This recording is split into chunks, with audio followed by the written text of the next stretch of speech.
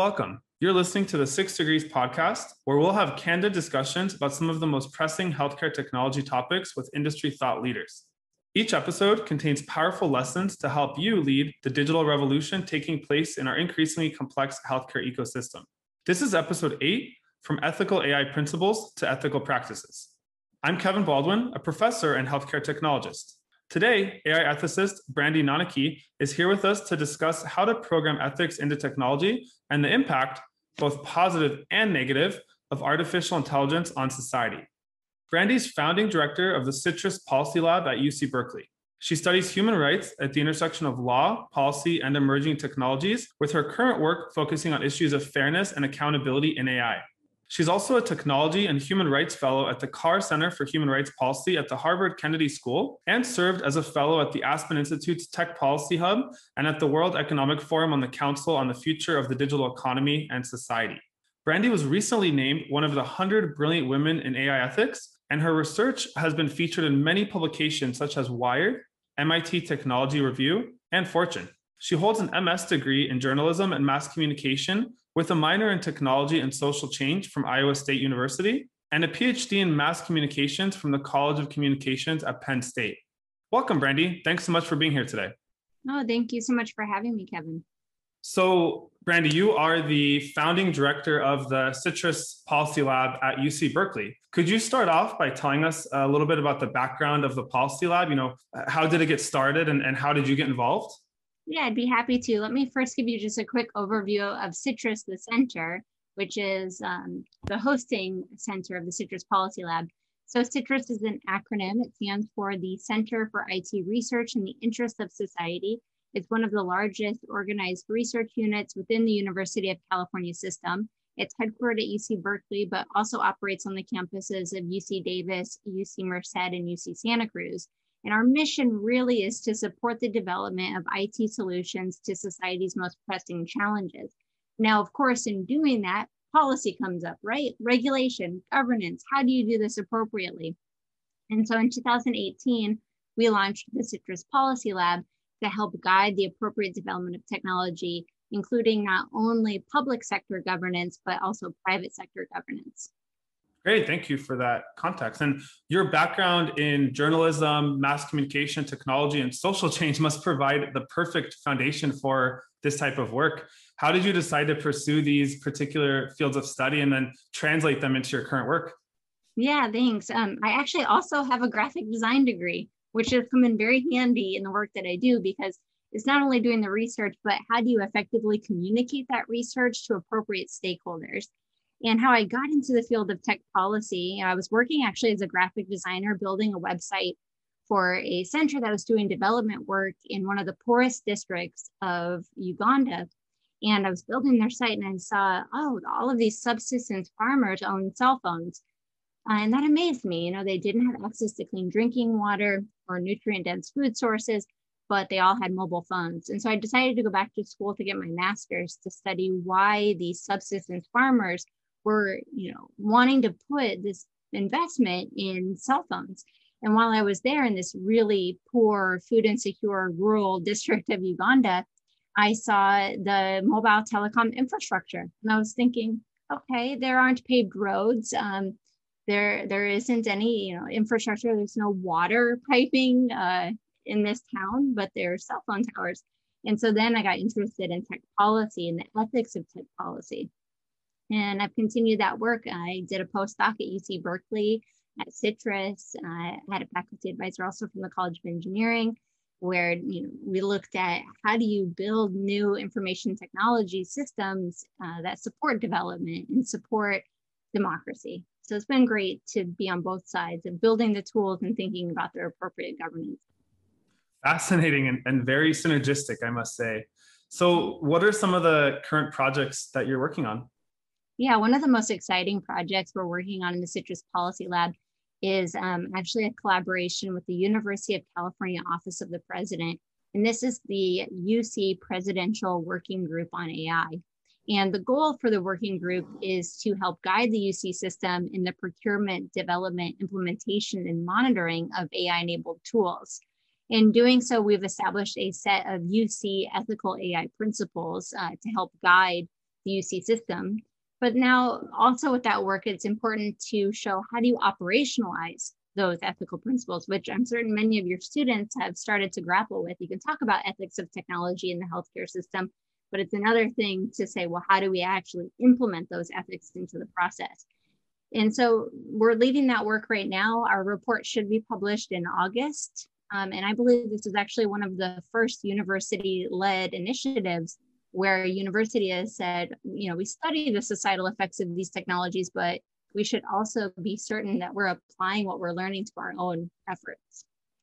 Another project I'd like to highlight is our work with California Department of Technology.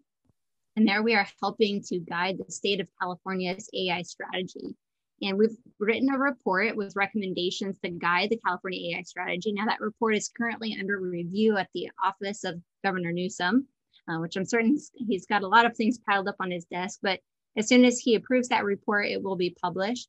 And we're also working on, again, operationalizing some of those recommendations in the report. There's a set of ethical principles to guide the state in its own procurement, development, implementation, and monitoring of AI systems that are used across state departments and agencies. And in that work, we're also developing an AI risk assessment framework, which is actually coming up as one of the main models for AI governance. You can see this in the European Commission's AI regulation, which is taking a risk-based approach, and other countries have done the same. So we're really at the cutting edge, I think, of thinking through how to appropriately operationalize principles in responsible practices. And then another issue that I think is particularly salient for health researchers is our investigation of the effects of nascent data privacy legislation on data access for public interest research. So as many of you probably know, the European Union passed the General Data Protection Regulation now a few years ago. And as a result of that, we actually witnessed platforms become more restrictive in the types of data that they're willing to share with third parties. And this comes in response to lack of clarity on what protections need to be in place. What does data anonymization or pseudo-anonymization mean in practice? And also it comes in response to the Cambridge Analytica scandal, where a researcher gained access to millions of people's data without their approval. And of course, while data privacy and security are critically important, there's also a risk of platforms using that as what we call a privacy shield to protect them against sharing data with third parties that could promote greater transparency and accountability.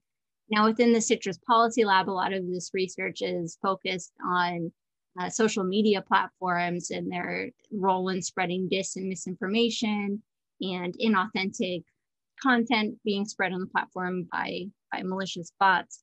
But now in the health context, this also applies, where GDPR has had several unintended negative effects on data sharing of public health data. And so in that work, actually, the EU has recently introduced 3 pieces of legislation as part of its digital strategy. But there are 2 of the acts in that digital strategy that I think are particularly relevant to the health space and have a high likelihood of strongly affecting data access for health research. And those are the Data Governance Act and the Digital Services Act. The Data Governance Act is intended to support third-party access to public sector data that cannot be made available through traditional open data models. Sometimes the data can't be shared because there's a proprietary nature. It's a public-private partnership with a company, and they can't share the data, or there's other privacy issues. And then also the Data Governance Act can allow individuals and companies to share data for altruistic purposes. So people can opt in, or companies can opt into sharing their data. And what's really going to be impactful for sharing health data is the establishment of these trusted intermediaries that will serve to collect that data and enable the sharing. Because GDPR, that's where it's really had its harmful effect on sharing of data for especially public health research, is around who can share the data, who can access it. And then also I just want to highlight that in Article 31 of the Digital Services Act, it would stipulate that very large online platforms, what the EU calls blocks, they will be compelled to share data for research to ensure that they are adhering to the requirements outlined in the Digital Services Act. And so in that context, I think any research that looks at the spread of dis or misinformation related to health would definitely be covered under that. So I'm hopeful we can gain access to some data to support research. Great. Yeah, you've been busy and there's definitely a lot going on in the field. So you're probably familiar with the trolley problem scenario being used as a way to test people's moral intuitions when presented with different ethical situations. What would you say is the quote unquote trolley problem of our day and age? Yeah, this is a really good question. We talk about the trolley problem a lot, but I was actually thinking, you know what? We kind of have a trolley problem. What's the trolley problem? And let me try to explain what I'm thinking here. So we're in the midst of a transformation in ethical technology development. There have been hundreds of sets of ethical AI principles developed. I think the last time I checked, there are over 160 sets of ethical AI principles. That's a lot of principles. And we're actually trying to work now to operationalize those ethical AI principles in practice, but it's not easy, right? What does transparency mean to you? What does fairness mean to you? What is security? And so just like the trolley problem, where the conductor must recognize a philosophical approach to determine their action. So oftentimes you think about utilitarianism as an ethical framework that you might use the greatest good for the greatest number of people, right? So you would hit one person instead of five, versus deontological, where actions are good or bad based on rules, not because of the output. The ends essentially do not justify the means. So within this, I've heard this applied in the context of Google's self-driving cars, where it would be programmed to hit the smallest thing. But if you think about that, the smallest thing might be a stroller, right? Terrible, instead of, a trash can or something, just because it's size-based. So what I'm seeing now is there's no consensus on what philosophical or ethical framework we should pursue. And we're in the midst of a dilemma, one that may never be resolved because it can't, right? We'll always have differing philosophical, ethical viewpoints. And this approach, it's going to become even more difficult because these companies, especially tech companies, they operate multinationally. They're multinational corporations operating within different social, cultural contexts. But I think an important step is recognizing what ethical, philosophical framework is being used and communicating that with all stakeholders. That's fascinating. And so you've specialized in a discipline that seeks to understand and manage really one of the most polarizing issues in society today, this ethical use of technology. What would you say is the current state of affairs, and what are you finding in your research? Yes, this is a really good question. Of course, this keeps me working, right? Like the ethical considerations of technology, it's really important. But I am seeing an increased pushback on the use of AI, where I think sometimes we need to consider that AI can bring significant value to promote efficiency, effectiveness, and equity. But there are areas where individuals caution that it's never appropriate to utilize an AI-enabled technology because of the severe risk of infringing human rights. And so I think one example is the rise in moratoria on the use of facial recognition technology. But I think, I'm hopeful because we have seen a great rise in the number of researchers who are tackling ethical AI issues. And we are seeing a response from companies to incorporate processes into their development where they are looking at the societal effects and trying to mitigate any harms from the ideation stage through development, through deployment. Okay. And are there any particular industries, governments, or maybe geographic regions that you're finding are quite advanced in regards to the ethical use of technology? That's a good question. I don't know if any jurisdiction is doing well in practice, but I think the European Union is taking the global lead in trying to govern technology in an ethical, or trying to support the ethical development and deployment of technology. And their recently released AI regulation is approaching AI oversight from a risk-based perspective. And I think that that's helpful. It's helpful because it helps to kind of raise up these risks. But it's important, I will say, that this be done at the ideation stage when you're thinking about the deployment of the technology, not after the deployment of the technology. It's critically important that you do this early on. You identify the risks and you put in the appropriate governance and technical strategies to mitigate those risks. So I do think that the EU is really taking a lead on this. But I will say that there is a direct spillover effect on the formulation of legislation and regulation in other jurisdictions from the EU. We saw this with the GDPR in the United States, where we have state level laws being enacted that directly mirror the GDPR. Now, in response to the EU's AI regulation, we've also seen legislation proposed in Congress that is extremely similar to the EU's AI regulation. Amazing. And on top of all of this, you study human rights at the intersection of law, policy, and emerging technologies. In healthcare, we're just beginning to have discussions about things like medical liability and the use of AI. For example, who would be responsible if an algorithm made a potentially life-threatening diagnosis or treatment recommendation? Is it the machine, the provider, or maybe even the programmer that wrote the underlying code? Could you talk a little bit about how organizations should manage this ethical ambiguity when law and policy are often playing catch-up to emerging technologies? Yeah, this is such a tricky question. Who is liable? And one example I want to give, AI-enabled tools are often deployed with an assumption that there is, quote, a human in the loop. So there's a human, an individual helping to make a decision from the output of an AI-enabled system or an automated decision system. So if you look at actually Tesla on autopilot, it requires that a hand still be on the steering wheel. There's some sensors that will actually recognize if a hand is on there. Now, people have try to circumvent this with strategically placed water bottles and oranges jammed into the steering wheel. But essentially, this is signaling that, right, a hand is on the wheel. It's assuming that a human would respond if something were to happen, right? So I think there it's passing a little bit of that liability on to the driver, saying, well, your hand was supposed to be on the wheel. You were supposed to respond. Now, there's examples that I also want to talk about where it's really gone awry, where these tools have been deployed and it's unclear who is liable. And I can give two examples really quick. The first one is from Michigan, where the state of Michigan implemented something called the Michigan Integrated Data Automated System, MIDAS algorithm. And what this algorithm sought to do was to streamline the detection of fraudulent claims for unemployment insurance by attempting to optimize the review process, identify factors indicative of fraud, and remove human biases. It did not go to plan. It was estimated that nearly 40,000 claims were incorrectly detected by MIDAS to be fraudulent.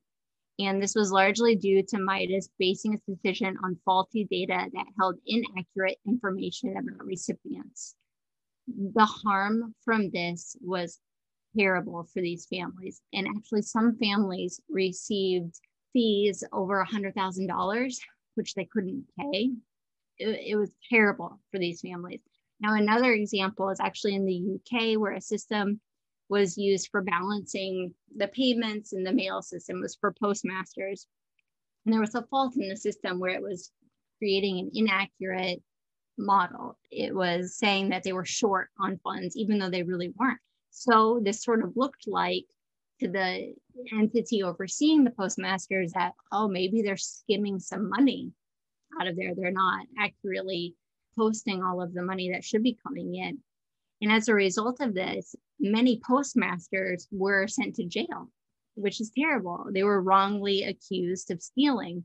And then it came to, it was shown that actually it was a faulty model. The model was inappropriately predicting or calculating this loss or this mismatch in the amounts. And as a result of that, now the algorithm that was used was built by a Japanese company called Fujitsu, and they haven't claimed responsibility for this. And it's kind of happening right now where we don't know who's liable for something like this. So actually, we're in the midst of right now figuring out liability. And I think that liability claims are going to be a little different for different sectors. And I think it's highly likely that they're going to look at precedent of liability standards within a domain. Got it. Well, let's talk a little bit about algorithmic bias for a moment. What is it and how can organizations design it out of technology? Yeah, so algorithmic bias is really the buzzword of the last 5 years I've been in the AI space. And algorithmic bias is where a model perpetuates unfair outcomes. And there are a lot of strategies to identify and mitigate algorithmic bias, but we're in the midst of that development right now. When I teach this area, I think about it through a model that I call the 3D model. I actually just had a conversation with somebody about a week ago that it could be the 4D model, and I'll say why we added the other D. But essentially, the 3D model is looking at the data, the design of the model, and then a decision out of it. So you want to look to see, is there any bias in the data that we have collected? Is it actually representative of the group that we're trying to measure? Does it disproportionately represent certain individuals? Then when you're thinking about the model, is the model optimizing variables together that are actually a proxy for race? Is the design of the model disproportionately selecting like false positives or false negatives on protected classes? And then when you think about the decision, if you're taking the model, how are you implementing that in practice? And is that fair? Is that biased in any way? Now, the fourth D that we were talking about to add at the beginning is actually determining, we were going to call it. So thinking about determining whether or not an AI-enabled tool is necessary. And I think that adding that fourth D might be especially important, especially if we think about the deployment of AI-enabled tools and systems within the public sector. There is a push to apply it to at-risk and vulnerable populations, and in part because public services tend to collect data mostly from those groups. So it's also thinking about, are we determining to deploy this tool on a group of individuals who we already know are at risk of being biased against or facing discrimination? Okay, so how would you recommend organizations actually practice ethics? Yeah, I think that right now we're seeing all entities, so all stakeholder groups, not just public sector, but also private sector and academia, thinking through how to appropriately integrate ethics into their processes. But if we just think about companies, I think it's clear that they can't just establish an ethics group that works in isolation in one corner wing of the building, but that ethics has to be integrated at all levels of the company, from the C-suite to the intern developers who are coming in during the summer months. It really has to be a part of the culture all the way through. Otherwise, change will not happen. Yeah, and I completely agree. It really does have to percolate through the entire organization. So where would you say leadership comes into this picture, and what role should leadership play in practicing organizational ethics? Yeah, I think it's critical that leaders recognize the value of ethics for the bottom line. We're talking about companies again. There's a quote that says essentially what's good for society is good for business. I think that's happening a lot more. People are becoming more aware of the impact of, let's just say, tech companies, the impact of tech companies on society. And to the extent that they can, they're sort of voting with their feet, or voting with their clicks of where they go, or their apps or downloads. So I think for those companies, there's a higher expectation of ethical, responsible behavior. And I think that if you don't have buy-in from leadership, the development teams won't prioritize implementing processes to better ensure ethical development of tech. It has to go all the way from the top to the bottom. Right, I agree. And you may have actually heard of something called VUCA leadership. VUCA stands for volatility, uncertainty, complexity, and ambiguity. So with technology evolving so quickly nowadays, how can leaders possibly design technologies that remain ethical despite being influenced by constant change? Yeah, this is definitely a problem with AI-enabled technologies, especially when those technologies are pulling in data live and changing their behavior as a result of the data coming in. So a really quick example to put Microsoft on blast here a little bit, they developed a chatbot called Tag, and it took like all but a day for people on Twitter to train it to be racist. Not great.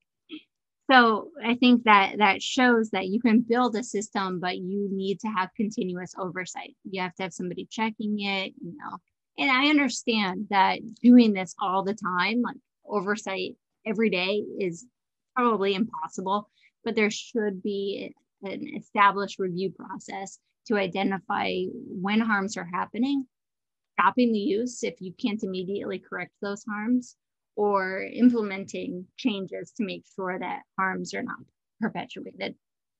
Great, thank you. That's very true. So what ethical technology trends are you most excited about with so much change all around us? How do you see technology evolving to be more ethical in the future? Yeah, so since I'm at UC Berkeley, I can kind of give my perspective from the university. And I have to say that I am incredibly impressed with our students and their commitment to ethical technology development. We've actually seen some students turn down internships with large tech companies because they didn't agree with their ethics. So I think students are really invested in understanding how technology impacts society and how society impacts technology. And they're really dedicated to understanding and developing strategies to better maximize societal benefit from technology. And because of this, I think the future is going to be pretty good. I'm hopeful that when we have this generation holding the reins of big tech companies, they'll operate responsibly. That's great to hear. And Brandy, we're just about out of time. So any words of wisdom for our listeners? Yeah, I would say one thing I would say is what ethical and responsible tech is showing us is the critical need of diverse perspectives to be at the table at all stages of technology development and deployment. We need to be working together. It's obvious that many of the really terrible, negative, harmful effects of technology could have been mitigated if more diverse perspectives were incorporated into the determination stage, determining whether or not to use the technology, the data, collecting the data, the development of the model, and the decision stage. So I would just encourage everybody to see themselves as a critical part of this process of ensuring that we are designing and deploying responsible tech. That's great advice. And thank you so much for your time today and really for everything you're doing to make technology ethical by design. It's been eye-opening to learn more about your work and really get a glimpse of where this industry might be going. Yeah, thank you so much, Kevin. Of course. And thank you to our listeners for tuning in to the 6 Degrees podcast. We hope you enjoyed today's episode. That's all for today. See you next time.